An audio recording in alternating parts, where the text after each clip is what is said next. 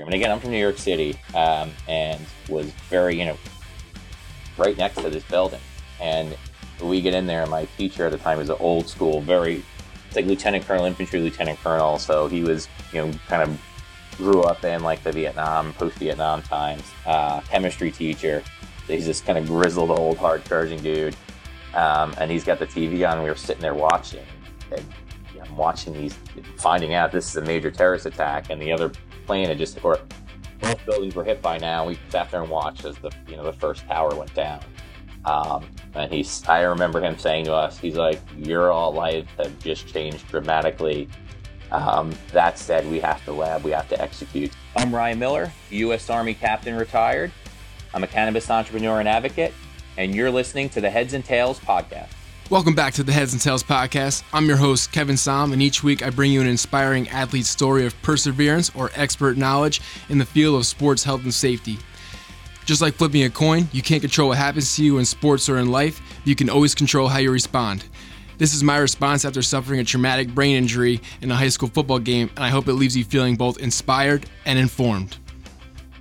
Welcome back to the Heads and Tails podcast. This week I'm interviewing Ryan Miller, who's a medically retired captain from the U.S. Army due to severe wounds that he received in Iraq in 2012.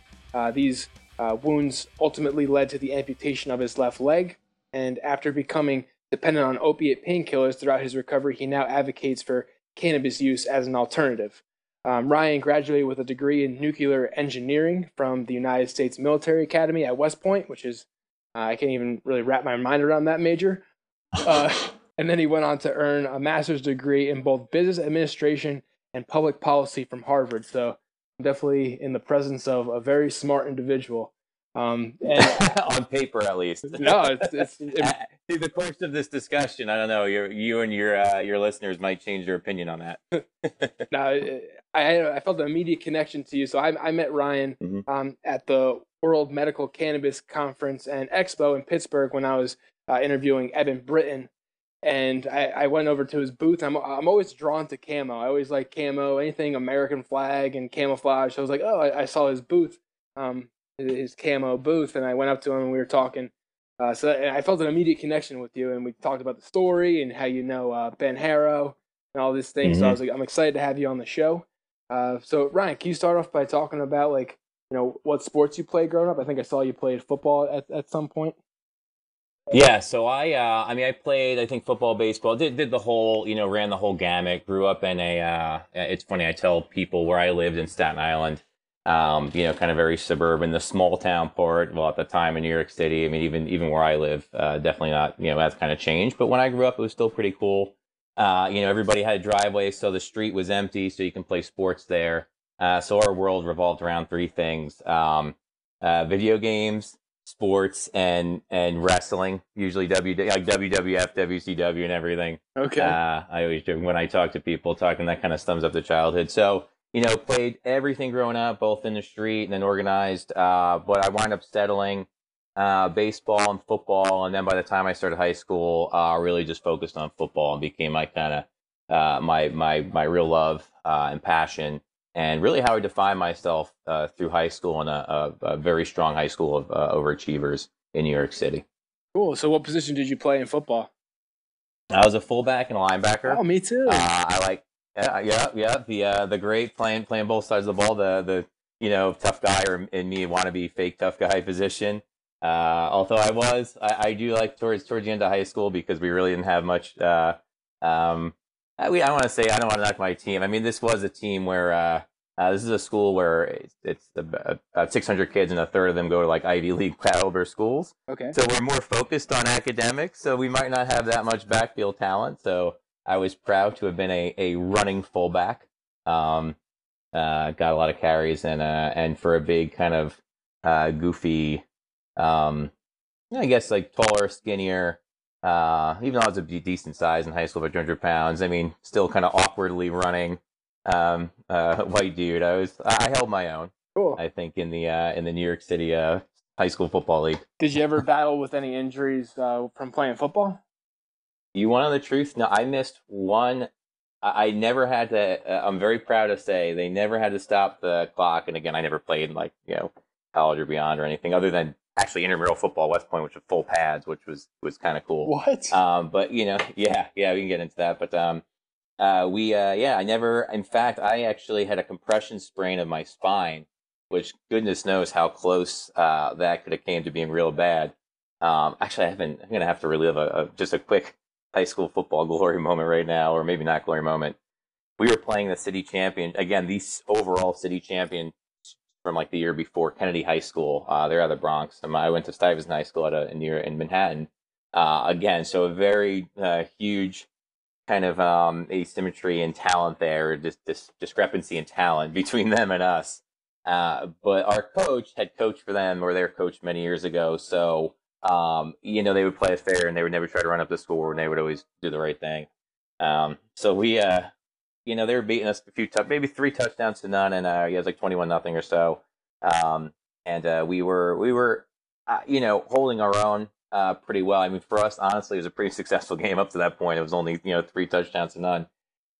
And then our offense just got on a kick. It was my sophomore year, so I was usually play tight end, but every once in a while they started putting me back into the backfield. And I remember me and another guy were just kind of running down the field, just eating yards, 5, 6 yards of carry, 5, 6 yards of carry, and took it all the way down the 4-yard line where it was, we got a little held up. So it was 4th and inches and about the 4-yard line.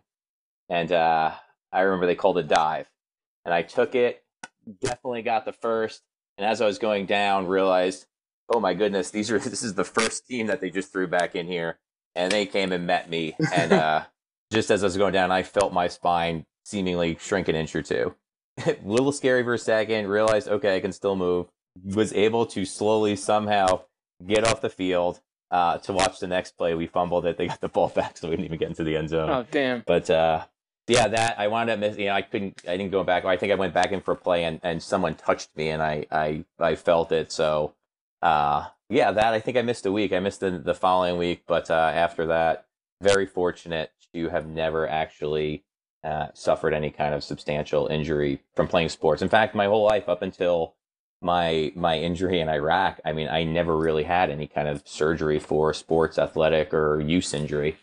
That's crazy too, because it doesn't like you have any background in overcoming those injuries too. So you go from like 0 to like 1,000 in like a second. So yeah, I'm interested to hear more about that. So what went into your decision to play at West Point? Or not play at West Point. I missed to go to West Point. Sorry. I did. I mean, I did think about playing, but I was looking at when I was in high school. And this was 2001 when I'm like making the real big decisions. I was junior to senior year, so this is before 9/11. Certainly did not have any indication the world was going to look like it did, in the near future.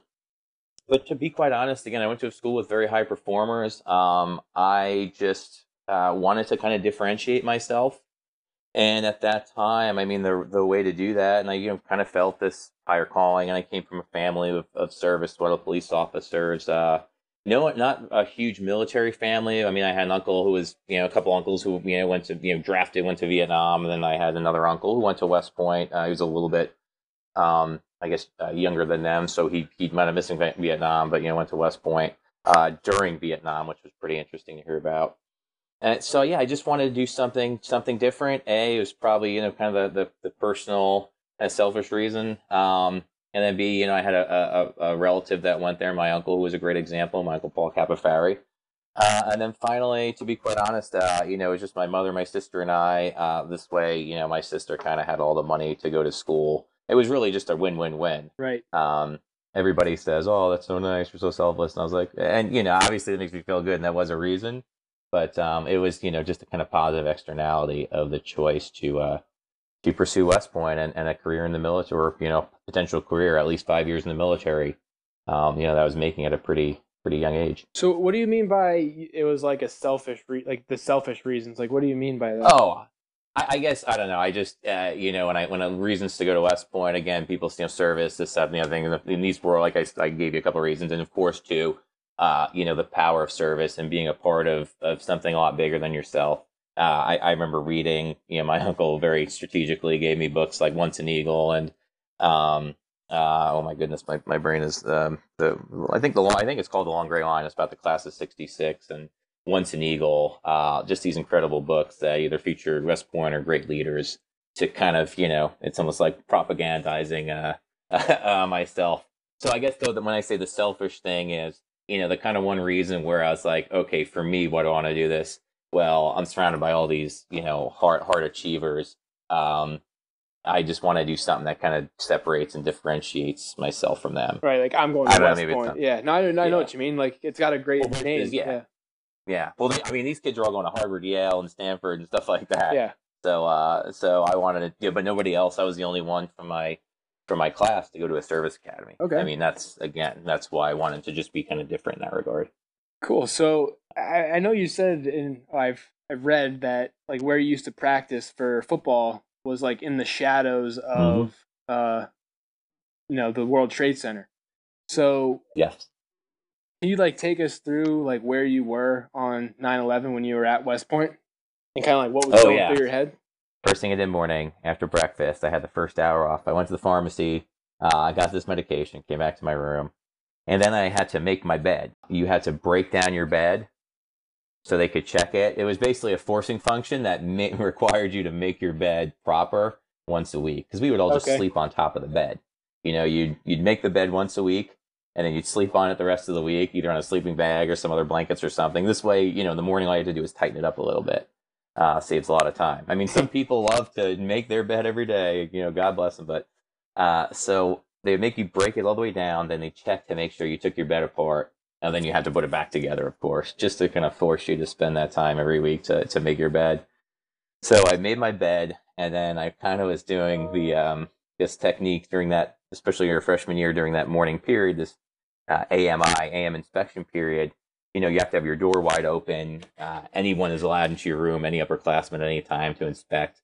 But what you can and you're not allowed to sleep, but what you can kind of do is do the old, like making my bed and then laying on it, and maybe I like drifted off for a minute or two, and you'll get yelled at, and but it's kind of one of these ways you get around the whole not sleeping during AMI. And I woke up, put my head down for a minute or two, and I woke up for someone running down, upperclassman running down the hall yelling.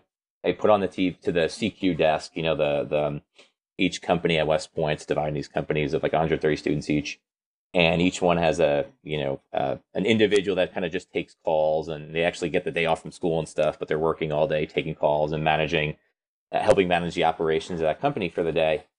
So he's yelling at this guy to put the TV on. I hear the concern, but I'm a plebe, I'm tired. I'm sick right now. I'm having this issue where I'm bleeding out of certain places. Yeah. So I kind of put my head back down, and then I put my head back down for another 5 minutes. I don't hear much activity after that. And I get up and I start walking to my first class of the day, which was a physics class and lab. So you'd spend, the first 15 minutes kind of discussing the lab, and you go down to the lab and actually execute on the lab. And walking over there, heard someone say about a plane in the Trade Center. And I thought to myself, well, hasn't that happened before? I was thinking about the plane that hit the Empire State Building. Like a small one? Yeah, I figured like a Cessna accidentally flew into the Trade Center or something like that. And, obviously, life was lost, and things were, that's bad, but it's probably not. And again, I'm from New York City, and was very, right next to these buildings. And we get in there, and my teacher at the time was an old school, it's like lieutenant colonel, infantry lieutenant colonel. So he was, kind of grew up in like the Vietnam, post-Vietnam times, chemistry teacher. He's this kind of grizzled, old, hard-charging dude. And he's got the TV on, and we were sitting there watching, and I'm watching these, finding out this is a major terrorist attack, and the other plane had both buildings were hit by now. We sat there and watched as the first tower went down. And I remember him saying to us, he's like, your all lives have just changed dramatically. That said, we have to execute. So you need to go down to the lab right now. So you have we're like a bunch of zombies, especially me. I'm telling somebody, I was like, my high school, if there's my high school, like I see the bridge. There's a bridge that goes over West Street. It's this kind of arched bridge that was the way students would get from one side, over this major kind of street to my high school. And there it is. And there's a Trade Center going down. And not only we have to execute lab, but I had to run back to my room to grip my lab goggles. That was my biggest concern. And I think what's really interesting about 9/11 to me at West Point more than any other school in America, world, world, therefore probably, was long term ultimately, or the student body at that school was affected more than any other school. I mean, of course, on par with the other service academies. Right. And yet that night at West Point, this kind of pervasive nature of maintained normalcy, other than a slightly increased MP presence around campus, you would have had no idea that the world had changed that day, and changed very dramatically for every other person that you were walking around seeing that evening. I remember there was a birthday party, as they were called, and that was when freshmen would kind of have their opportunities to get back at upperclassmen. If it was your birthday as an upperclassman, they can come into your room in the middle of the night and mess with you, dump water on you, things like that. And I remember this one first just coming into my room, my roommate saying, "You better be giving my roommate a birthday party tonight, right?" And this was someone nobody liked. And we said, "Yes, sir, I guess so." And then I think we did, for obvious reasons, but not really appropriate, still, I guess. Yeah. Yeah, but still, it just really points. I think some people did like throw some stuff in his room. I again, this is 20, whatever year, almost 20, a long time ago. So I can't remember the details, but yeah, it's just that sense of normalcy. It was almost subconsciously we all knew, like, as professionals, as people whose lives are just changing, as people who now are going to have to deal with extreme emotional events and be able to compartmentalize them to accomplish the mission at hand. Yeah, I think we all kind of, like I said, subconsciously knew that. And in retrospect, like many years later, I'm just so absolutely impressed that collectively as this kind of tribal institution, we were able to, that collective subconscious knowledge just seamlessly passed through everybody. And even over the next weeks, it was much more normal than any other school I heard or saw about.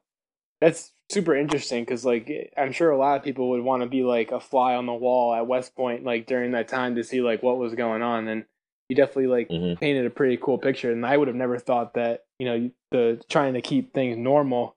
And it's interesting, like you said, your teacher was like, "Well, your lives all just changed a lot," and it was just, like he was talking about what he was having for lunch that day. Yeah.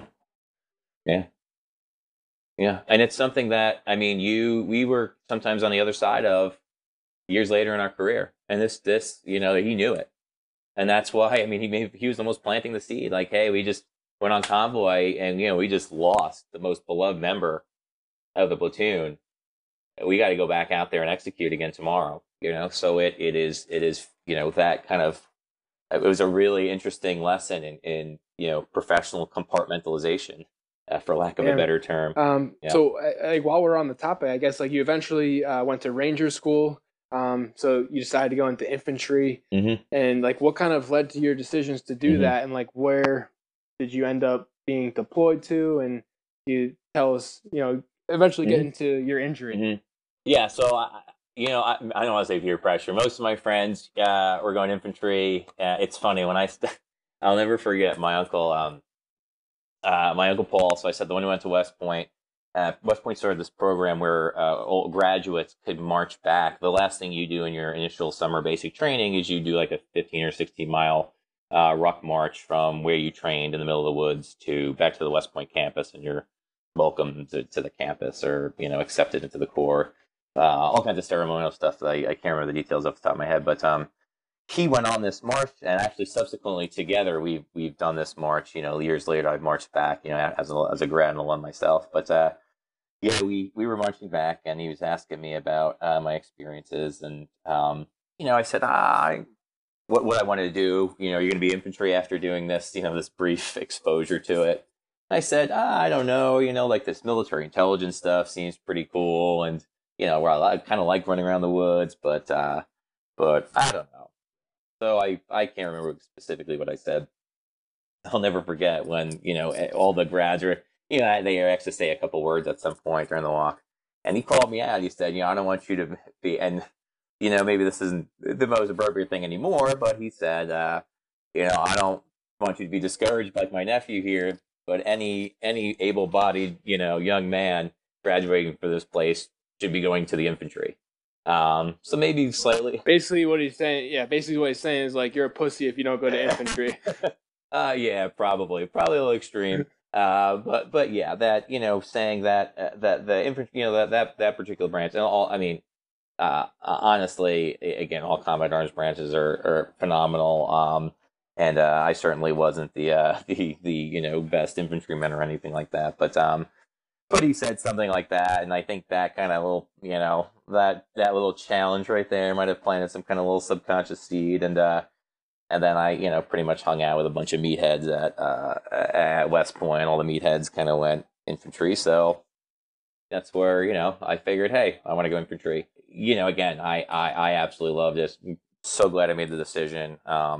Couldn't. I mean, of course, could imagine doing a lot of the other jobs, but for a while I could.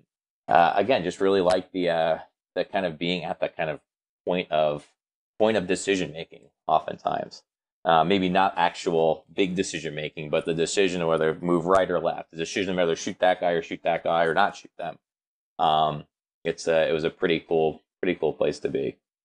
So yeah, I love it. Yeah, I think that really like speaks to the culture of toughness. Like I talk about the culture of toughness in sports all the time, but it's obvious that there is like a extreme, kind of culture of toughness and like this macho kind of mentality at West Point. I'm sure it's at all the academies and, in a lot of other places around the world too. But it's interesting to see like how the same things that kind of like influence maybe an athlete to play injured or to do this is the same kind of idea that like going into what, branch of the army you want to go into. It's a work firm. It's peer pressure. Honestly, it was peer pressure.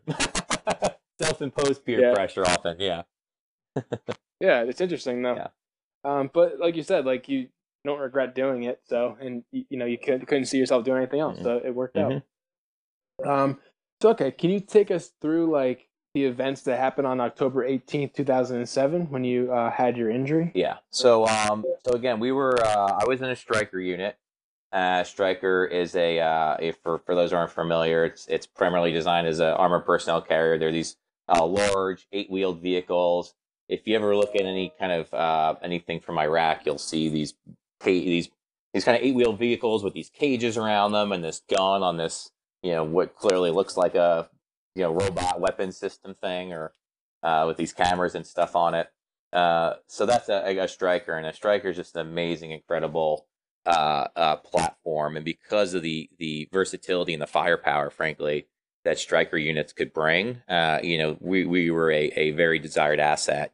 And a lot of times Stryker units, when they got into theater, would just get chopped up and kind of sent out to support other units because of the fact that we were such a unique asset. So we were bouncing, our kind of larger regiment as a whole, and even our battalion was, our squadron was, for cab unit, was kind of spread out all over Baghdad. But by the time it was in October, they reconsolidated at least most of my squadron for this big fight in southern Baghdad. And the cool thing about it was, this was the last remnants of Al-Qaeda in all of Baghdad. So it was an extremely high-profile mission. So I think we were the main effort for all of Iraq for about 3 weeks, which meant resources. You had almost unlimited resources. You always had aviation and aircraft in the sky. So it was a pretty amazing, pretty cool fight. And our unit basically started, they cordoned off, surrounded the area almost 24/7, started in one side of it, on the easternmost half of the series of neighborhoods, and we're going to push from east to west all the way through. So after 3 weeks of fighting our way through there, we finally kind of cleared out the last remnants of Al-Qaeda. It was a success, and what we're doing on October 18th was going out there and reassessing the most recent area we cleared, because where the unit started, people were actually coming back. The markets were already open, and most of the people came back because one of these neighborhoods would get taken over. Any person that was able to leave left. So 90% of the population was gone. The 10% that stuck there are usually like women and children, have nowhere else to go, so they kind of bunker down. But by the time once Al Qaeda took over, you saying? Exactly, yeah, they come in. So people leave, and actually the biggest threat we had were at the time were houses that were ready to explode. Because they would essentially, first of all, they took houses, abandoned houses, and turned them into homemade explosive factories where they would just dump all the chemicals on the concrete floor and mix it up. Excuse me, and then scrape it up. And a lot of times that's how they made HME. And they would usually sit there and also booby trap the house on top of it. So we lost some folks in houses that blew up. But, as time went along, we got better at identifying and mitigating these risks. But it's interesting, again, where we started 3 weeks earlier, that place was back to normal. Where we kind of were on October 18th, we were meeting people trickling back in. So we were doing that. Then we had to jump out, leave the area for a little bit at a sector, drive to a nearby base that we had staged out of. Again, it's a drive we went many, many times. Uneventful drive out to the base. We're there for about 2 hours doing a refit, and then we're driving back into these mahalas, into this area when and I was actually standing out. It has these hatches that you can stand out, and essentially you stand at the hatch and you're looking out. So you're lower uncovered. Yeah, uncovered. Well, you have actually you're generally not uncovered. Maybe a little bit. You want to have we call it Pope glass. So instead of being inside the vehicle, everybody's kind of sitting inside the vehicle. You have people on the outside, air guards and the squad leader, and then the leader of the vehicle, and then the person the vehicle commander who actually has a lot of responsibilities, but one is firing that that kind of the main weapon that we have on top, whether it's a 50 cal or Mark 19, oftentimes through the remote weapon system, which I was talking about earlier, that kind of camera, automatic, crazy auto turret looking thing on top. Sounds crazy. Yeah, so we're driving along, and I remember I'm looking north, out at the road. It's dark out. I have my nods on, really quiet, uneventful. And while pretty much all of southern Baghdad was Sunni, which is the Al Qaeda, the bad guys affiliated with the Sunnis, there was one little area, this sliver of basically housing projects called the Saha Apartments that were Shia. So again, Shias in Iraq were the kind of oppressed majority of the country. So a lot of times, Sadr City was just a giant housing project basically, and the Saha Apartments were. In fact, before we got there, they used to lob mortars back and forth between the Al Qaeda guys and the Jaish al-Mahdi, who were the Shia bad guys. So we're driving from the Saha Apartments. All of a sudden, there's an explosion, and it's small. So most of the explosions we deal with Al Qaeda are just massive amounts of HME, huge concussive blast. You get knocked down in the hatch. Your bell gets wrong, but physically usually you're fine. Especially in these strikers, which were, unbelievably survivable. I saw strikers taking huge blasts and actually being able to recover back to base, and everybody inside's fine, even though their heads, long term, who knows what. But it's a small explosion. The weird thing was we wore these headsets that were connected to the radio. So you'd plug into the radio, and then when you got out, you'd plug it into your personal radio, and they were those noise canceling headsets. These were Bose and Peltors, and there's another Sordens I think make them. And they're pretty cool in that they're ear protection, so any huge sharp sounds they mitigate. They actually enhance lower voice type conversations, so lower frequency, or there's a filter system in there that enhances those things and also connects to your radio. So great things. You never really have to take them off. And it sounded like someone yelled the word boom, like the actual word boom, into my ears really loud. So that was the first weird thing, especially afterwards. The radio. It turns out the radio was destroyed. So again, this was the first indication that body chemicals got really weird, with this massive trauma. So it sounds like someone yells the word boom, and I suddenly noticed that all my weight is on my elbows, and it's holding me up in the hatch. That, and I'm kind of wedged in there with my body armor and my and all my gear that's on my body armor. And at the time, I was in the best shape. I was massive. I was 230. I used to run we were based at a biop. I used to run the road there. I was probably, we measure our running time by 2 mile time, and I was 230 pounds running sub 12-minute 2 miles. Wow. And all I did was, we do patrol and eat and work out and sleep. It was a very kind of structured lifestyle, and no drinking, and you burned off everything you ate, and we took all kinds of crazy supplements. There's nothing else to spend your money on. So, I credit that that absolutely kept me alive. Because I got hit, stuck in the hatch, and as soon as I realized I'm only in the hatch because of my elbows and my mass kind of holding me wedged in there, I suddenly realized I can't feel my entire lower body. Uh, Obviously, a little disconcerting. And this all happens pretty quick. So I can't feel my lower body. I just look down. I see through the hatch. I can see through it. I see my right leg, and as soon as I look at it, I feel it's fine. I'm able to plant it back onto the bench that I was standing on. And I look over at the other leg, and I'll tell you, our uniforms, our ACUs, were really good, almost too good sometimes at hiding the severity of an injury, because you get a blast wound or a bullet wound, and it wouldn't really tear up the uniform, but it would start pooling with blood, so you get just dark spotches. Bottom line, it was usually hard to tell, like I said, how severe an injury was. So while I looked down, I saw my uniform shredded. I saw my tibia looked like someone snapped like a tree branch, just splintered at the end, sticking out of my leg. I looked down, I saw my patella, as I started kind of moving around, like sliding a little bit up and down and, through this giant hole in my knee. And I realized, all right, this is probably not, not this good. is, yeah, just like your life has just changed. It was another one of those moments. And I actually, shocked, whatever, who knows, just, I passed out. And I was out for, it turned out in reality only 15 or 20 seconds. What was happening in the real world was, the driver, who was the only one wasn't hit, guns it down the road, and or just guns it, make sure we're not in any kind of like complex ambush.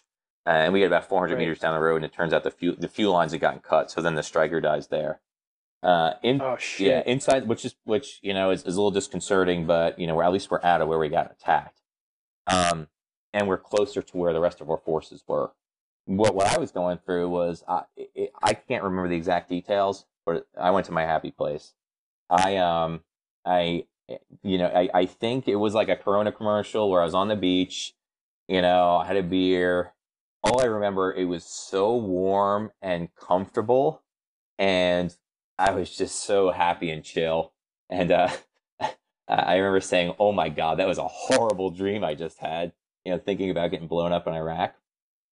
And I'm sitting there, and again, I can't remember exactly what the details were, but all of a sudden, everything just started shaking, and then boom, there I was, like in this hellacious, smoky green mess, with blood, like in a lake of blood, and the guy, his name's Sergeant Darren Smith. I mean, he was on the opposite side of me, standing the other way, and he eventually would have the same injuries to his leg on his right, similar injuries on his right leg to that I had my left. But he's screaming bloody murder. So I'm feeling horrible. At the time, I'm trying to get an assessment of the situation, because, like, well, I'm the leaders here, like, which was a good thing. Like, I have to, it was a distraction. Like, okay, where's the company commander? Where is the other platoon leader? Stuff like that. What's the situation? So it was kind of like that luxury of being able to take your mind off yourself for a little bit, which I think that, combined with just the sheer amount of nerve damage and damage I had to my body, I was very fortunate. I wasn't in any pain. I felt very uncomfortable. It felt like my left leg, like I had been sitting on an airplane with a really small seat, just my left leg, for the past 24 hours. So I call it severe discomfort, but it wasn't pain, fortunately. But unfortunately, Darren Smith, he's in a lot of pain. So we're able to, the ramp in the vehicle broke, so we had to kind of drop out of this vehicle. I don't remember saying this, but apparently I said to him, "Hey, let's get up and try to like hop over there." And apparently we both did try to get up and like immediately collapsed. My pelvis was broken. All my internal organs, it turns out, were peppered or chopped up by shrapnel, or most of them. I can get into the specifics in a little bit. So we get dragged over the side. By that time, again, because we had such a presence out in this area, the company commander shows up. Very quickly, the situation's under control. It's a defensive perimeter, and now we're just getting folks ready to get to the hospital. We did lose one soldier. Wayne Geiger is actually from California. He's from Lone Pine, California. Again, just a freak. I mean, everybody got peppered in the vehicle with shrapnel, and he just unfortunately, got hit in the wrong place. And so that's tough. And that's when I was talking about the guy who's like a real, heart and soul of one of the spiritual, funny folks. Like one of the people in a platoon that you really look towards when things get dark. Keeps it lighthearted. Keeps it lighthearted, exactly. So yeah, we're on the side of the road, and we're just getting ready to get evac. I remember, okay, my role, to try to, now my role is to just stay here, be a good patient, but I actually tried. I started trying to make jokes.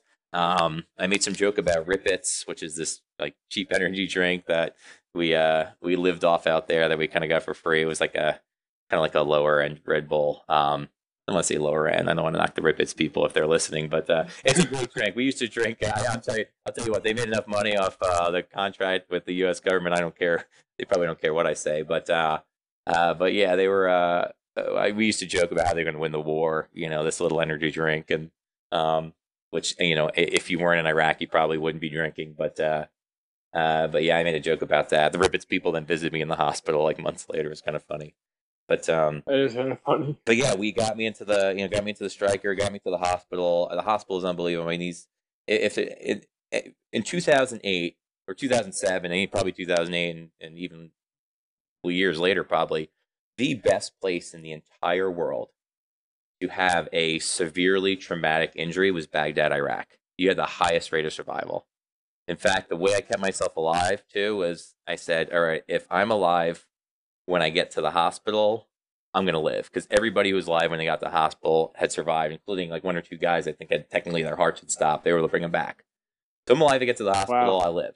If I am conscious, I'm alive. So I was actually conscious right up until surgery. Was able to maintain consciousness and needed a couple of transfusions to maintain it. But yeah, so that was my motivator. And actually, I tell this. I was telling someone just yesterday.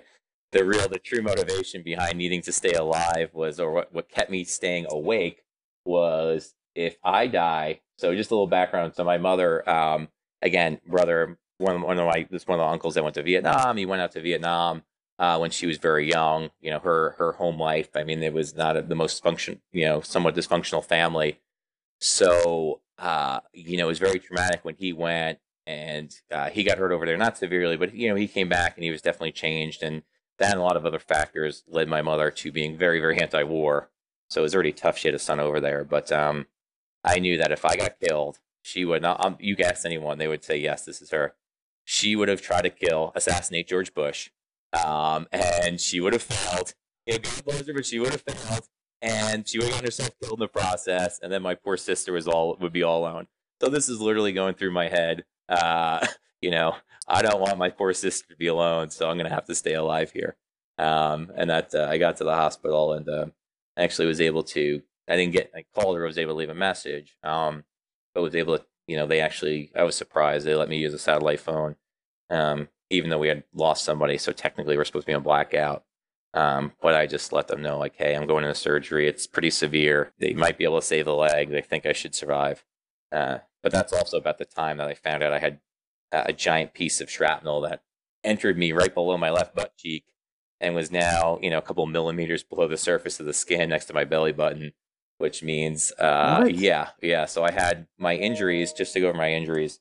I had an open commutated, so that tree branch snap fracture in my tibia. I had just mass amounts of, open wounds. And somehow, even though a bunch of shrapnel passed through my knee, there was no major structural damage. I mean, I'm probably going to have to get it replaced from like arthritis and stuff in 20 years or so. But amazingly, if you look at my knee and you see just massive swaths of flesh that should be there gone, it still works just fine. Well, not fine, but it works. But then the other issue was I had a bunch of shrapnel that kind of hit me on an upward angle in my backside, and that's what kind of caused some injuries to my abdominal organs. So I had my large bowel was hit pretty bad, so I actually had a colostomy for 8 months. That was probably due to that big, large piece of shrapnel. I mean, obviously, I can only imagine how much small bowel I wound up losing because of damage.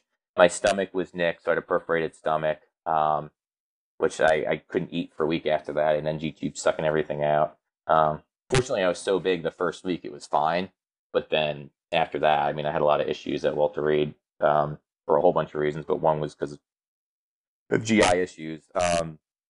Bladder. And you already had GI issues, right? GI issues that I managed. So I managed to keep it under control in West Point. And actually the time I was really good about taking my medicine was Iraq because I didn't want that causing any kind of degradation in performance. But yeah, sort of had GI issues, bladder, little small bowel, liver got nicked. My gallbladder a couple of years after that just filled up with stones and died. So I had to get it removed. So who knows if that was a secondary effect. But most of those injuries, again, 8 months later, I had a colostomy reverse, which is really the only one I cared about. I had my leg after that for 3 years, believe it or not, and that kind of goes into the cannabis stuff. You had my leg for 3 years, and I don't know if you want to specifically ask. Yeah, I mean, yeah. So like, why did I guess they obviously wanted to like keep your leg for, I guess because they thought it would be better than amputating, or like I guess what went into that decision? So again, at the time, the majority of the tibia was fixable. Okay, yes, I lost a lot of tissue in my calf and a lot of tissue in my leg, but it was still a viable limb, except for this issue, this nerve issue. My perineal nerve was destroyed. The problem with nerve damage is you have to give it a lot of time, to find out exactly the full extent of the damage, like how much of it's going to regenerate. So you can't just, based off of even a month or two of healing, know the full extent, long term, because the nerve regrowth is so slow. What actual functionality you're going to get back at the end of X amount of months. So typically they want to wait. I mean, if they can, if it's nerve related, about 18 months. So during this process, again, I had these crazy, all kinds of fixators, external fixators on my leg. There's these, they look like medieval torture devices with these rings and these pins that literally go through your skin into the bone. I mean, you can see these pins going through someone's skin. And ironically, it's only been recently that computing and modeling technology has actually allowed for these things to be used.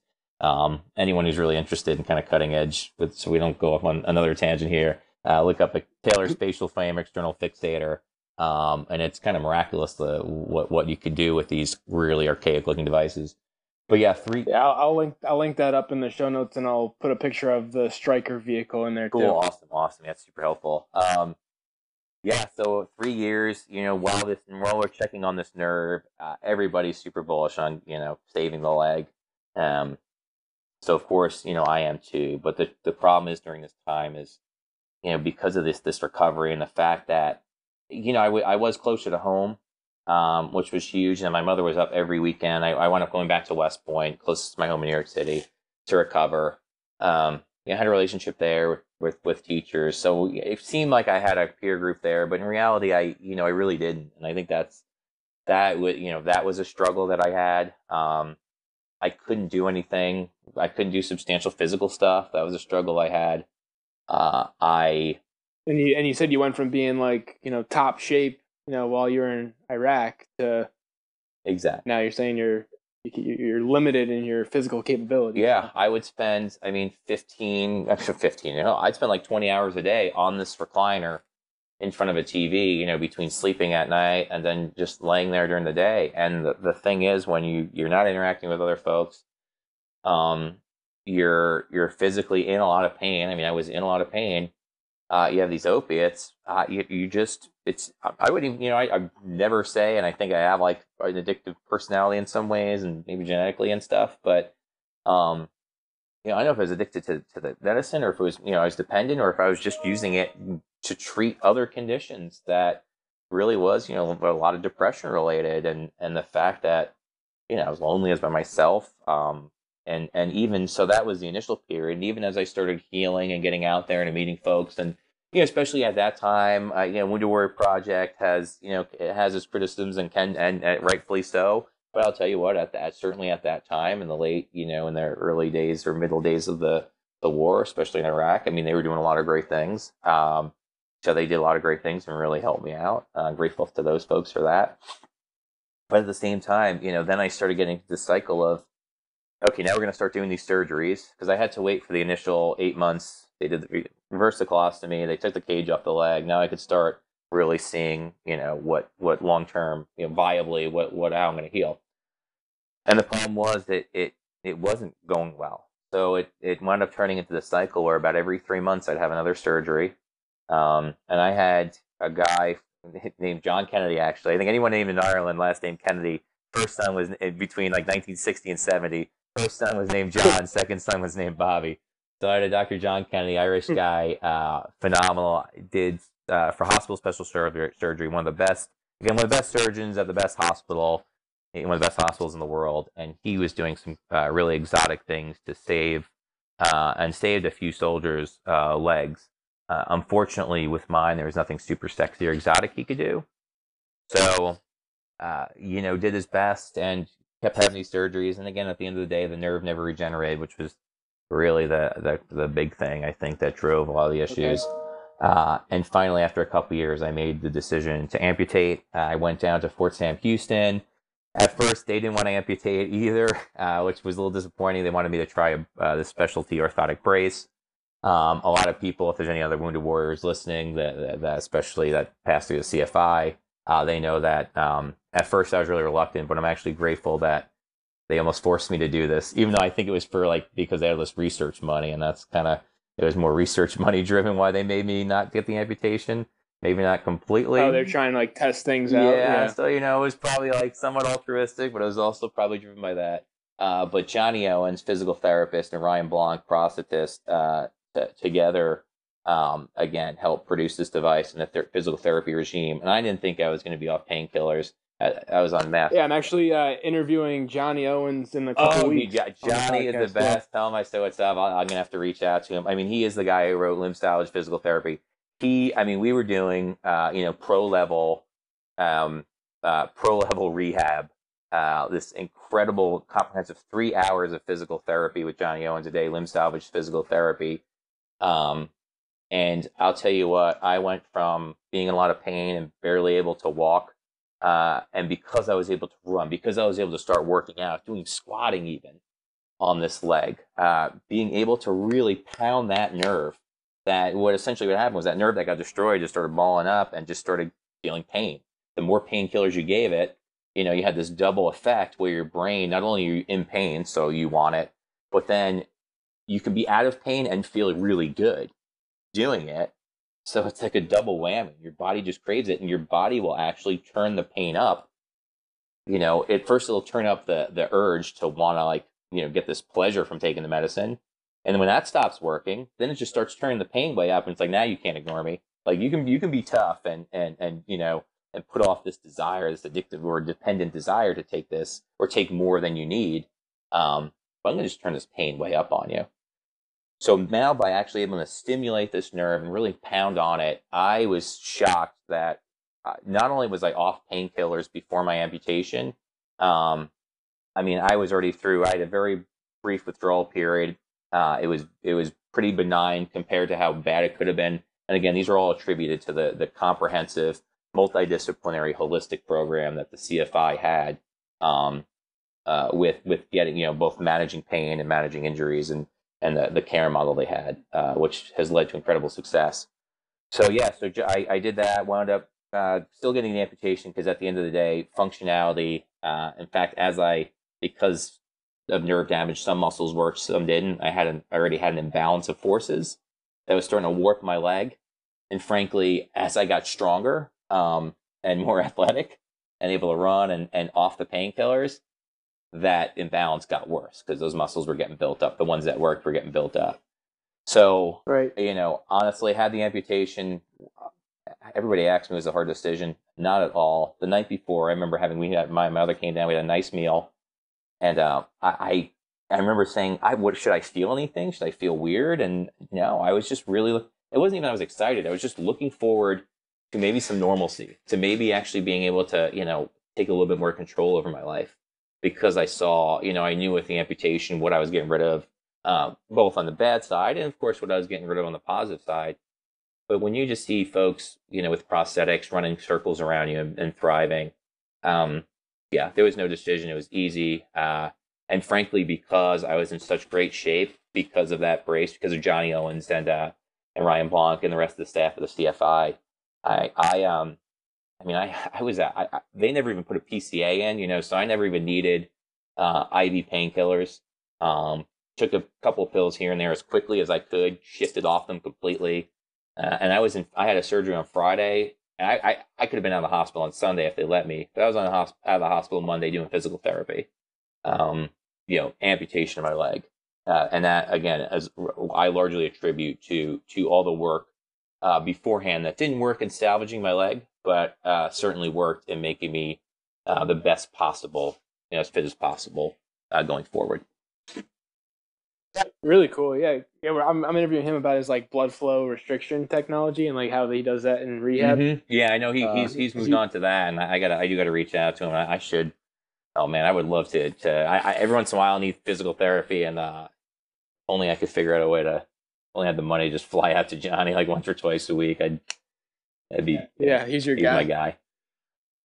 So you said that you got off of painkillers pretty quick after you had your leg amputated, but was that because you started using cannabis, or like when did cannabis kind of come into the picture? So it's interesting. I always have to clear folks. People think I used it directly as a substitute to get off the painkillers, and again, I was still in the military this whole time. I wasn't going to roll the dice or play the game.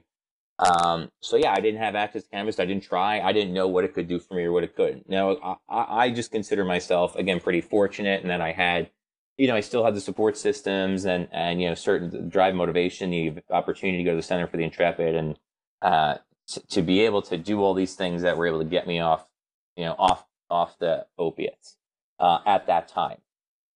And again, I think from a mental health perspective too, the issues that, I kind of have now, which I use cannabis for, I actually think they were a product. They were a product of all those 3 years on opiates and everything. But it really took, I think, some more life to kind of, and some more situations and novel situations to me, like going to grad school and having and frankly, some cognitive issues that kind of really brought out some of the issues which I use cannabis for now. But again, at the time, I did really well, and I didn't try cannabis actually until, and it was frankly for funsies, recreationally, in grad school, and tried it a couple of times, and realized never even for anything related to, physically or mentally, even though certainly I did notice its effects on my mood and stabilizing my mood in some ways. But again, it was whatever I think it was whatever people had. So I didn't know anything about strains or how you can really address specific issues with specific genetics or specific ways of intaking it. I didn't know any of that stuff. So I didn't really know its full power. Fast forward though to 2014, I moved out to California, graduated from grad school in Boston. I was there for 3 years.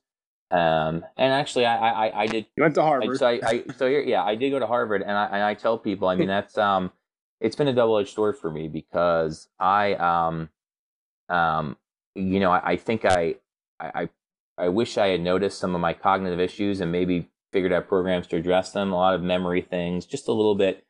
It takes me a little bit longer to kind of, in a few, maybe more repetitions, to really lock things down and to really understand things. And again, I don't know if this is from the blast, if this is from the opiate use or what. But I struggle, and I actually have struggled with a lot of self-esteem things there, because to be quite honest, Kevin, I mean, the one thing, like physically I was pretty good. I was okay at West Point. Militarily, I started off good, and then I kind of stopped caring. So whatever. And I had a fine career and all that stuff. But academically, I was a stud at West Point. Academics came easy, and that's where I kind of dedicate a lot of my efforts, because A, it's what I enjoyed most, and B, I thought just learning how to learn is going to be probably the most important thing, not just for a military career, but for life. So the degradation in performance I had, I think that actually caused a lot more of my issues, and it brought out these things from those 3 years. Ironically, my military service, no issues from that. Even this traumatic event, even other things, trauma, experienced and saw, doesn't really have an effect. I think it's more, not the incident itself, but the after effects of how it's changed me that I've had, I've struggled to deal with. And I think a lot of it goes back to, I recently read Sebastian Junger's Tribe, and, how, coming back, for all veterans, it's kind of tough. Oh, thank you for your service thing. But as a wounded veteran, you're almost treated like a baby at times.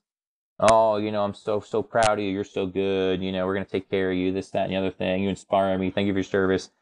And the meaning as well, but because our society is just so far from a society where like the public service and defense of one's country is integrated into everyday life, that it kind of does fall flat, and it's well intentioned, but I don't think it's very productive. Um, so a lot of that, having experienced that, I think leads a lot of our veterans to being, all of a sudden when they're there alone, and again, it's this really weird thing where you want to say, well, this is a guy who was a leader and was successful in all these things in life, and now they're struggling to like kind of manage their their individual, their own personal life, manage their finances, manage whatever, and it's because even the greatest champions of the military out there, after years of opiates and after years of being babied in this society that's very just, again, it's so far from what we experience. It's hard. You revert a little bit, I think, in some weird way. So again, I came out to California, and again, I would occasionally struggle with these things, and just issues with uh, comparing myself to who I was in the past, which again is something that you is probably better off for like talking through that with a therapist to help, and you can go that route. Right. But sometimes you need a little bit more, and I discovered, I finally said, hey, let me go get my medical card and see what this cannabis thing is all about. I tried it recreationally. Let's see, and I started seeing all these health benefits and cures cancer and anti-diabetic, and thought it was all a bunch of stoner bullshit, frankly. But yeah, I got some cannabis, and had some, and realized, wow, this is really good. And the physical issues I do have, I didn't realize it at the time, but I was probably going through a bottle, like a 180 count bottle of Advil. I don't know, like every 2 months, maybe. I mean, I got taking Advil almost every day. That's substantial. Without even realizing it. It's almost like you're just, I'm a little tight in my knee. Take some Advil, go about my day. I get this headache for, I don't know why, a little bit of Advil. So I started realizing that I haven't taken like, I don't know, half a dozen Advil in the past 18 months or so. So it was, I was addressing inflammation in my body.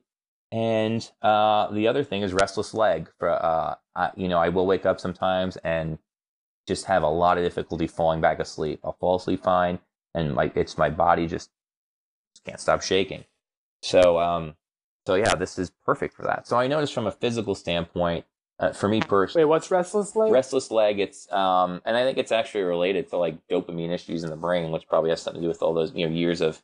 And actually, my all my withdrawals, the only issue I had was restless leg, where I think it's just your body, you can't like start shaking. I don't know, like you have this compulsive desire to, almost like an itch, but to like move, and usually affects your legs.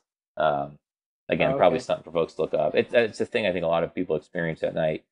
But yeah, those were my physical issues, and I realized that my mood and my you know which usually related to how I felt viewing myself because of this kind of degradation and performance, and again the I know actually this past week I was talking about how busy of a week I had. Well, on top of that, I couldn't wear my leg the past week, because even now like years later, I get a small wound on my leg like I got now. I had a scar on my leg that somehow, sometimes it's overuse, and sometimes it's just spontaneous, but just got some kind of infection and started opening up.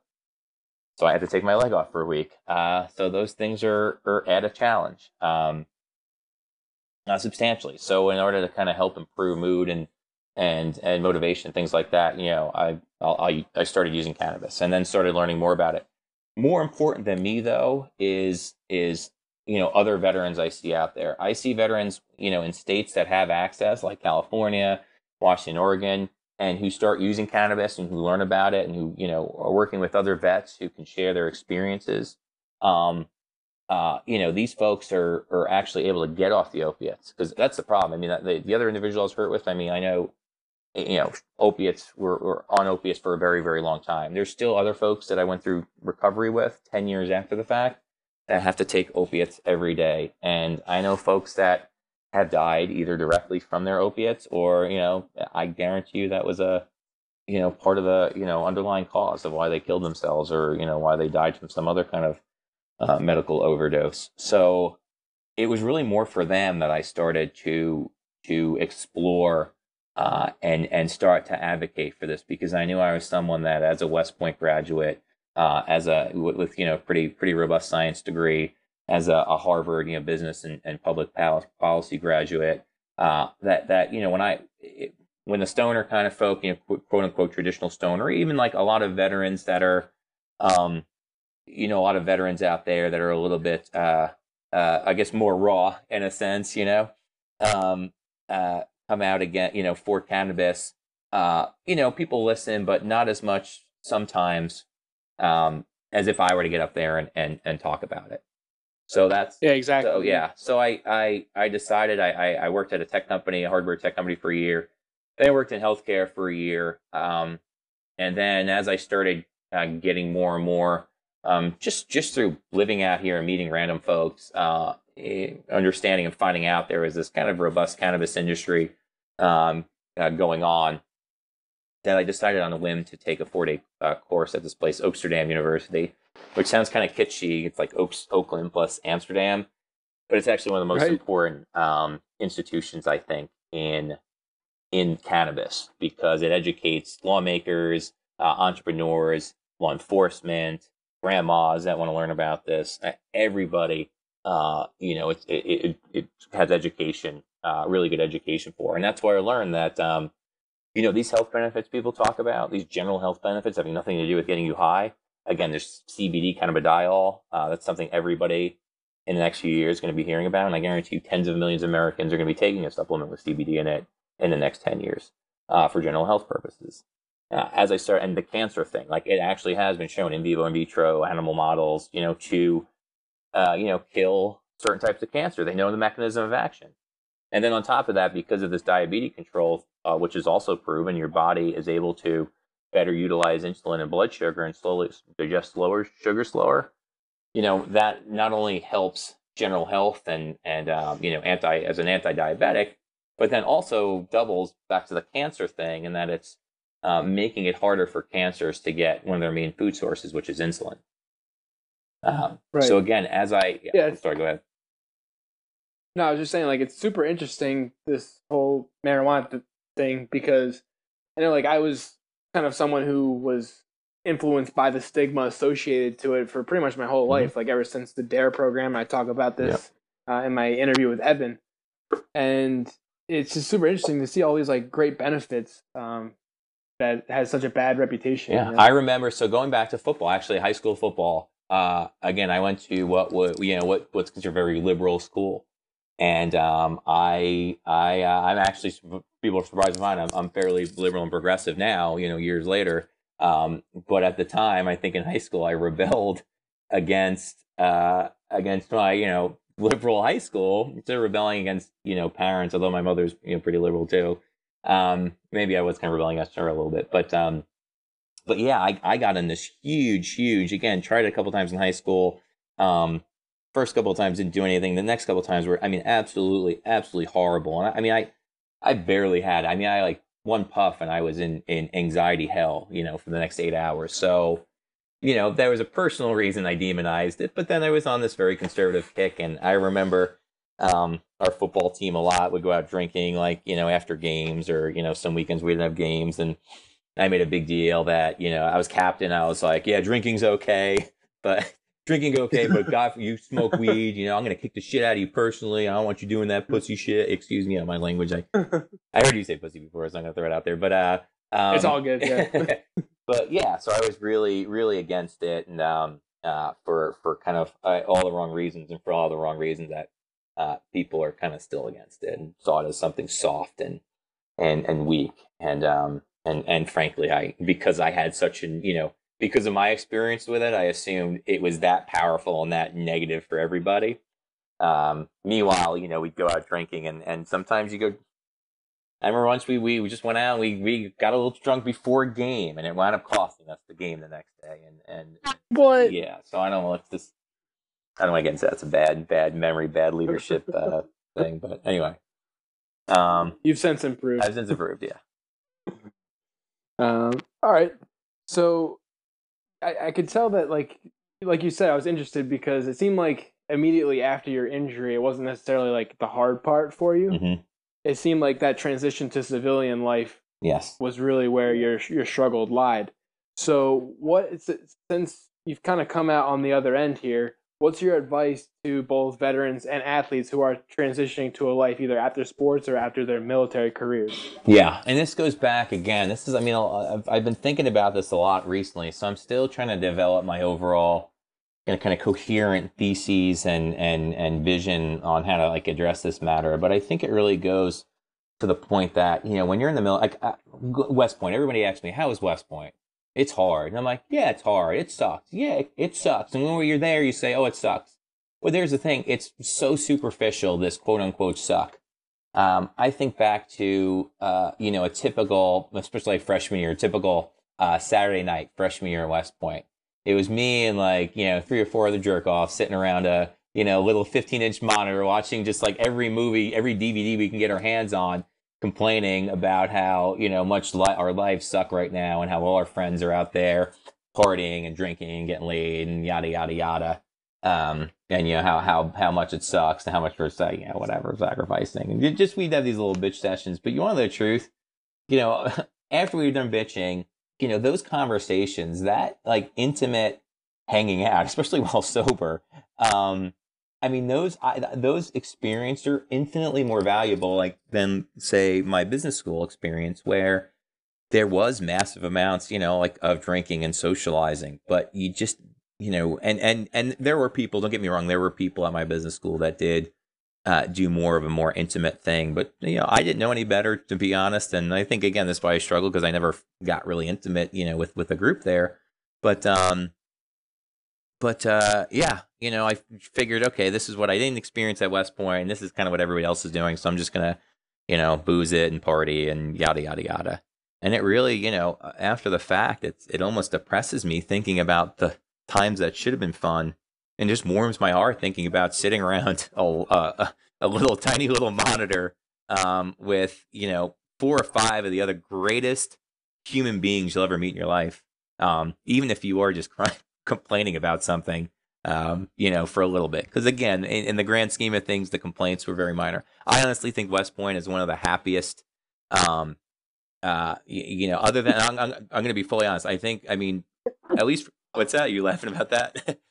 Okay. No, I was sneezing. I was trying to hold it in. Sorry. So I honestly think now I'm going to say for there are folks there, and especially I think the female experience is a lot different. I think it's getting a little bit better, and I know that there are specific challenges. So it might not have been the happiest place for a lot of my sisters there at West Point, but I know in general, I think even though it looks on the surface like it sucks, it's one of the happiest places out there, because you're going through this experience with other individuals. You're all going through the suck together, and that's why the military, these bonds formed through hardship are just so incredibly special. They go back, I think, to our like basic tribal instincts as humans.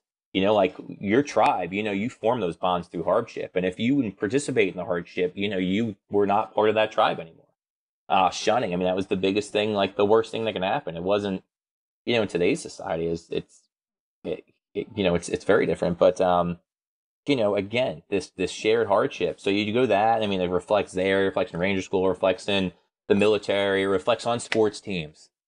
Certainly. And that's why, again, veterans and sports teams, again, physical shared hardship.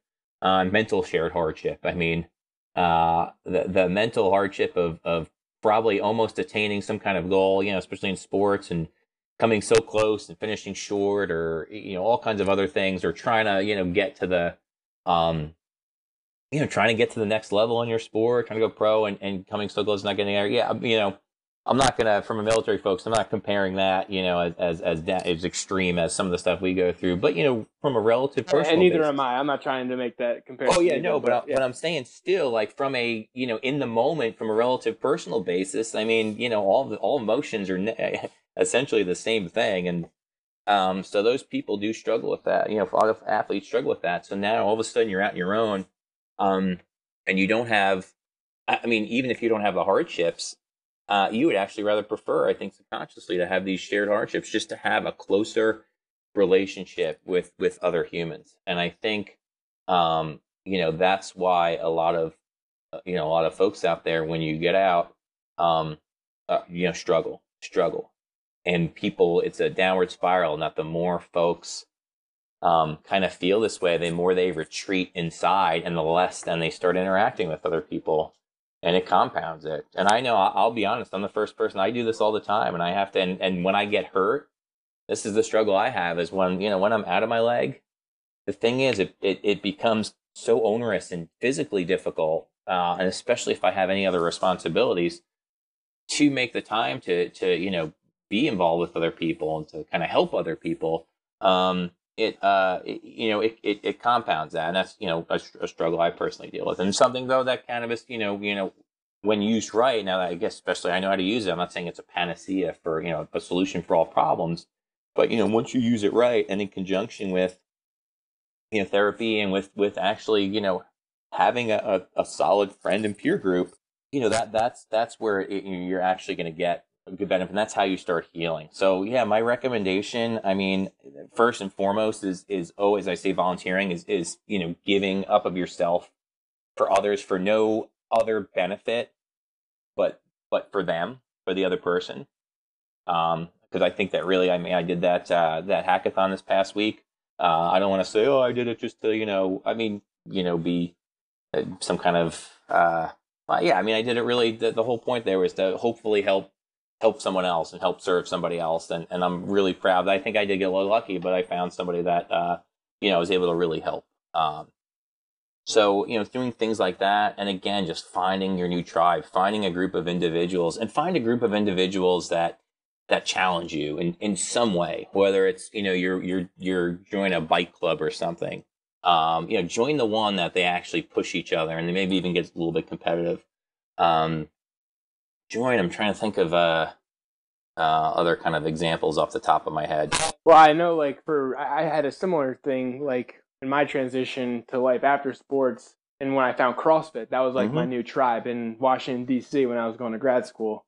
So I know exactly what you're saying. People who push you, people who are like, there for you, and you go out with them. And there has to be some element of struggle. And CrossFit actually is a phenomenal example. I know a lot of veterans who have healed and have had success, or have kept at least feeling like they're part of something through CrossFit. And I know I do CrossFit when I can. I used to have an actual gym down when I lived in the South Bay, and fortunately, actually, I have a Coast Guard base near me. Coast Guard bases are the best because they always have these amazing gyms.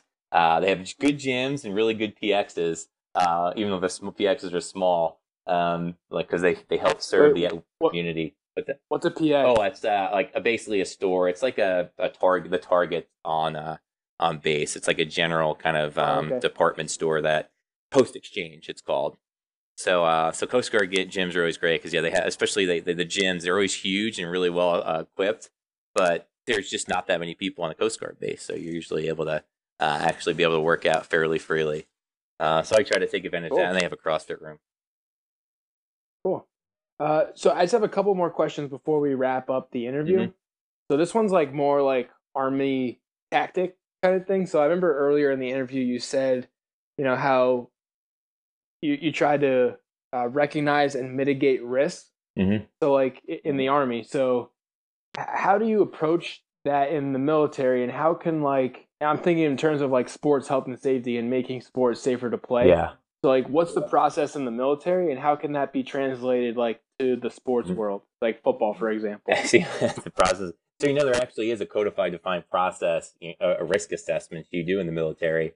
And it's funny, I actually have not thought about doing a risk assessment, I think, since I got hurt, which is kind of funny. But you actually have to go through, identify risks. So this is actually a kind of codified, structured exercise that people go through in these risk assessments. Any leader in the military, when talking about a mission, I mean, sometimes literally a risk assessment is, you're supposed to do one for every single mission, is literally a quick verbal, like, here are the big things to look out for. But when you actually have a long planned, like a deeply planned mission, there is a whole section, like appendix, basically. Again, if my memory serves me correctly, for these different types of risk assessments. So yeah, good. I mean, that's the technical way it's done in the military. Gosh, I think thinking about how practically it's done. Risk assessments are just one of I'm always the most, in my opinion, the most important principle of patrolling. Well, you can say security, but I think common sense actually kind of there's five of them, and common sense is, I think, kind of lends itself to the others, and so using common sense, and listening to those with experience. So how that kind of translates in any kind of risk is whenever you're doing uh, anything in life, again, always go back to common sense. I mean, unfortunately I'm a little bit negligent, or not negligent, poor in common sense at times, it seems. But try to just take a second and look at the second and third order effects if you have the time of every decision you're making, and to really kind of mitigate the risk if you have more time, and the ability to, is not only use that common sense, but that's why folks you should have mentors, formally or even informally mentors, people with experience that you can bounce ideas or challenges off of, that kind of help mitigate, help identify, and then not only identify risk but identify how to mitigate them also.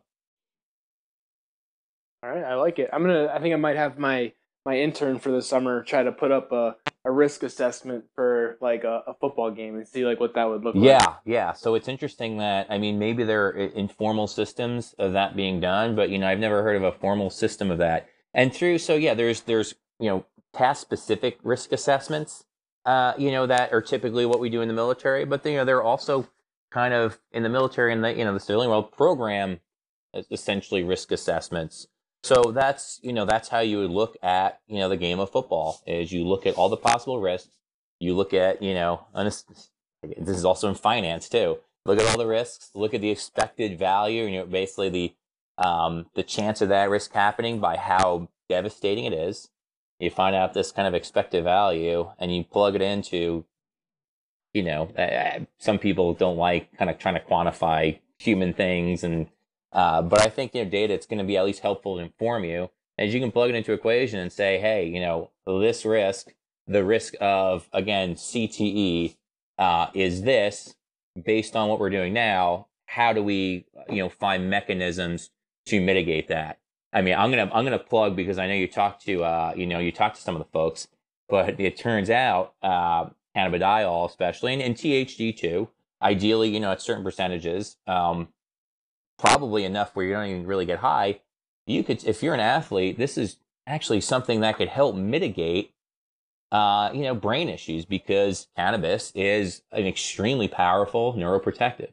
I actually met a gentleman recently who has Huntington's, who has lived a substantially longer time than he was basically given. Well, at least had functioned longer time because of daily cannabis use. The proof's in the pudding right there. So, that was my little plug for cannabis in sports there. But yeah, looking at, hey, if people are going to get hit this way, what effect does that have? What's the likelihood of not just a short-term injury, but long-term injury? And here's the thing. I mean, I think for the longest time, there was such a premium on building, the business, whether it's the NFL or other sports, but I think it's particularly endemic in the NFL. And focused on the, getting as close to a true gladiatorial combat as possible, which, yes, has a lot of entertainment value, but on the negative side, folks are going to get hurt, and you're seeing the results of trying to get bigger, faster, stronger, harder, more gladiatorial, higher impacts. And the thing is, nowadays, in the past, the kind of way it was structured, you would try to get folks who had really no alternative than to take these risks and play the game that way, because maybe they're right, like boxing and all that. Exactly, like your alternative options in life. Let's say you're a young kid who doesn't have much resources to draw on, and you're fortunate enough to have this ability. Well, the thing is, now athletes are starting to realize that, and I know a lot of football players, realizing, hey, I don't want to play in the NFL. Like, I just want, you're hearing this from like, I think high school and college players. Like, I want to get a football scholarship so I can actually go to school, and learn something. And then, yeah, I love football. Maybe I'll try to play in the NFL, but I'm going to be really careful. Now, you're seeing so far, I mean, it's just people who might be a little bit more privileged than others who have that option of, I think there was a gentleman from the 49ers who said, I'm done. Yeah, Chris Yeah, Borland. Chris Borland. It's controversial, but so like Ricky Williams, and the story of Ricky Williams is really interesting, especially now. Like, as I'm in the industry and I see the healing properties, but I also, see more of the dynamic. And I don't know him personally, I've never spoken to him, but just based on what he said, I think a lot of us, especially me, and again, this is like this is West Point Ryan. This isn't even high school Ryan with the cannabis whole thing, the stigma, demonization. But I remember saying this, I can't believe this guy is giving up so much of his future because he can't stop smoking weed. I think he went on TV and said, I can't stop smoking weed. And I couldn't understand it. Now I can understand it. And I actually respect the guy for taking a stand against, the kind of system in the NFL and stuff. And I know there's, it's a lot more complicated than that,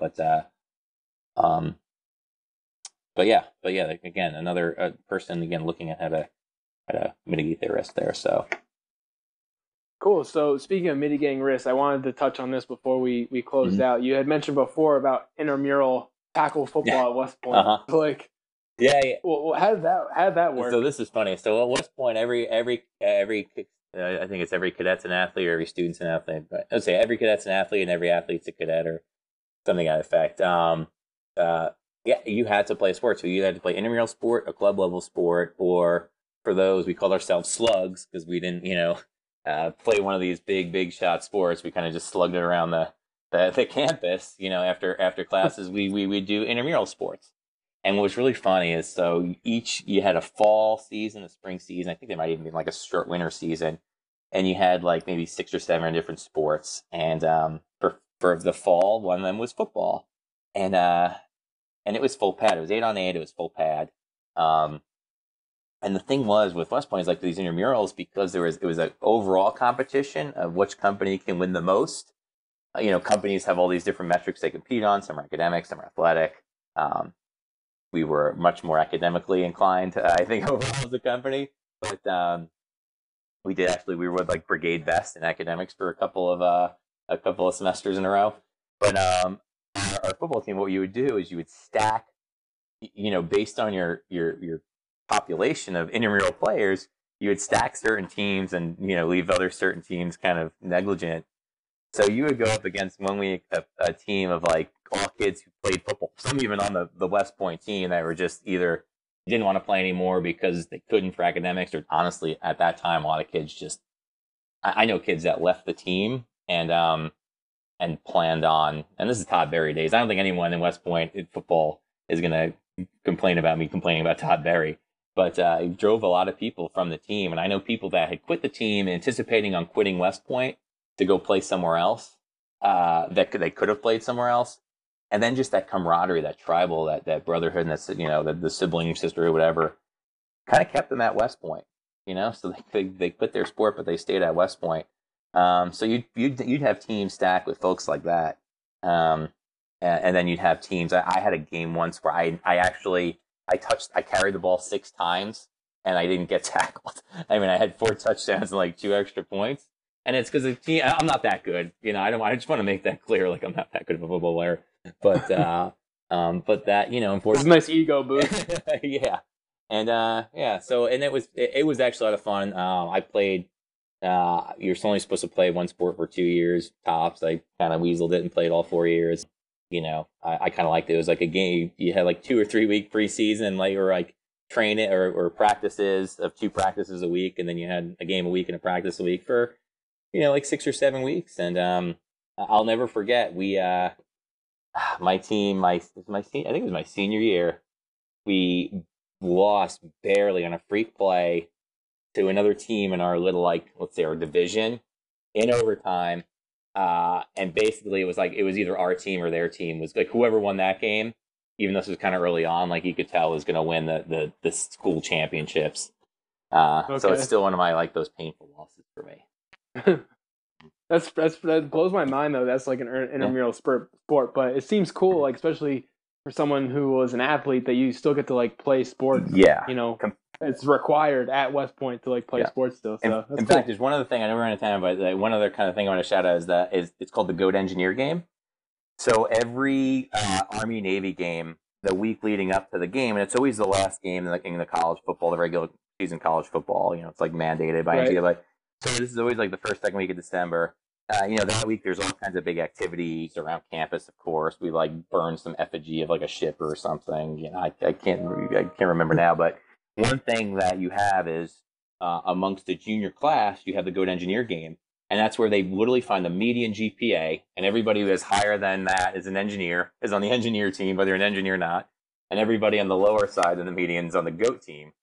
So they, that's how they kind of like decide teams. And it's full pads, and that's 11 on 11 full football game. So you have people that haven't played football in years. Maybe some have played intramural, some haven't. And you actually get rugby players, which every other year they change whether rugby players can play or not. But it's a pretty competitive, fun game. So playing in the Goat Engineer game is actually one of my the fun highlights of my West Point career. And yeah, I actually know people who I played with on that team that then went and actually walked on their senior year because we got a new coach and actually got some burn during the regular season. You're making West Point sound like more and more fun as you go. Again, when I look back on it now, I was able to stay out of trouble. It was hard, it was intense, but you want to know the truth, it was probably one of the best 4 years of my life. Yeah, that's cool, man. Okay, last question. I ask this to everyone. What's your definition of toughness? It's funny. It's changed over the years, and it's changing now, and maybe it's taking on a little bit more of a perspective of someone who's seen a lot more of the world. And who's engaged on a deeper level, people, both outside the U.S. and even within the U.S. of different socioeconomic levels and backgrounds and lots in life. And I really think toughness is ultimately the convictions to take a stand. Again, I'm trying to, without being cliche, really to stand up. We're not even so much. I mean, it can't just be what you think is right. It has to be what you've analyzed and you've gone through and you've seen things. I guess toughness is the willingness to, first of all, allow yourself to be vulnerable enough to see the world from somebody else's, and open enough to see the world from somebody else's perspective. And I think a lot of times people don't realize in order to do that, you have to be vulnerable to open yourself up to that. So now once you actually are able to see all the sides of an issue, is to then take a stand, a hard stand on, not what you believe is right, but by what, through this investigative process where you've actually been open. And as long as you're honest with yourself that you've been open, go through that process and now kind of figure out what the right answer is and then stand by it and fight for it. Even if it's unpopular and if even people are, especially and the hardest thing is when you're a peer group, I don't want to get into politics, but I make it clear I'm not a fan of the current administration. I think it's not so much political. I think it's more moral, ethical. But for folks, and I know there's a lot of folks, and actually it's being led by the military, who are taking a stand against, even if they politically agree on and see the advantages of this potential administration. They're not going to stand for an erosion of certain moral, ethical kind of norms that exist out there. And I do apologize because that was political, but I mean, it was an example. If you feel that way, it's an example that I think I like to use. Cool. I mean, everyone's entitled to an opinion, so I welcome all opinions on the podcast. So, can you finish off by telling us about some of the organizations you're a part of and where people can find you on social media? Yeah, absolutely, Kevin. Again, thanks so much. I know I actually don't like talking that much, so when I have to talk, I wind up talking too much, so I do apologize, but I appreciate you kind of let me go on a few times here. But yeah, so the organization... No, I love it. Yeah, so the organization I'm part of, we met through I worked for an organization, CAMO, Commonwealth Alternative Medicinal Options. It's a Western Pennsylvania based organization, and we're seeking to... we applied for a Pennsylvania cannabis license to both produce and distribute in dispensaries. in Western Pennsylvania. We already won a hemp license. And hemp is another kind of industry that I'm really excited about because it's, I can't see anything controversial about hemp. And again, it's an incredible product that I think could put a lot of Americans to work and especially a lot of veterans to work. And you get a lot of amazing products from. So that's what we're trying to do is just advocate for medical cannabis. With we have a bunch of veterans on the team, but not just for veterans, but for the whole population of Western Pennsylvania, especially when people myself have seen, opiates, how destructive they can be. And then when I come to a state like California here and just being involved in the cannabis industry and seeing what it's doing for veterans and for people on opiates and seeing the reductions we've had, both in direct opiate use and also, in ways of helping folks get off opiates. That's what we're really going to try to bring to Western Pennsylvania. Again, jobs, medicine for not just vets, but everybody suffering out there. And just educating folks on that this stuff, isn't that bad. So that's Camo. Warrior Rising, which this weekend we had a great fundraiser, successful fundraiser. I want to thank a lot of individuals up in Napa, California. A lot of individuals, a lot of great patriots up there came out to support Warrior Rising, which is all about veteran entrepreneurship. www.warriorrising.org. Go on there if you're a veteran or want to donate. We do a bunch of things. Any veteran that comes to us that's interested in entrepreneurship at any level, we try to work with. At the lowest touch level, it's directing them towards resources and maybe hooking them up with a mentor or two in the field, which they're looking to do, or if they're even trying to determine whether entrepreneurship is right for them or not, helping them make that decision. We also have we partner with Kiva.org, so we can do micro lending to a lot of veteran-owned companies. And at the highest level, we do direct grants. So we sit down, we look at veterans who need who we see can take a direct cash infusion and actually get some kind of positive, substantial ROI for their company that will allow for growth, ideally long-term, again, to perpetuate the hiring of veterans and giving back to Warrior Rising. So we've given out, I think it'll be close to $100,000 in direct grants, and that's only after, hey, we have to see your business plan. We have to see exactly how this money is getting spent. We do the due diligence with you to make sure that the ROI on this is what you make sense for what you're predicting.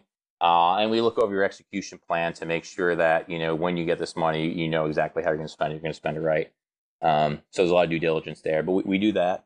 And then finally, there is Field. So my company Field started it in November when I finally made the decision to jump into cannabis. I looked at the biggest issue, the biggest business issue in the space right now, and a lot of it goes towards the most costliest part of production, which is called trimming.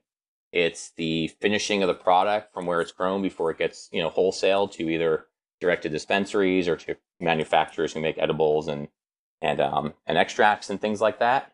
It's a very labor-intensive process. It's very hard to automate, and it's very hard to find these folks in a industry where there's still, it's still illegal, federally illegal, and people don't want to put themselves out there.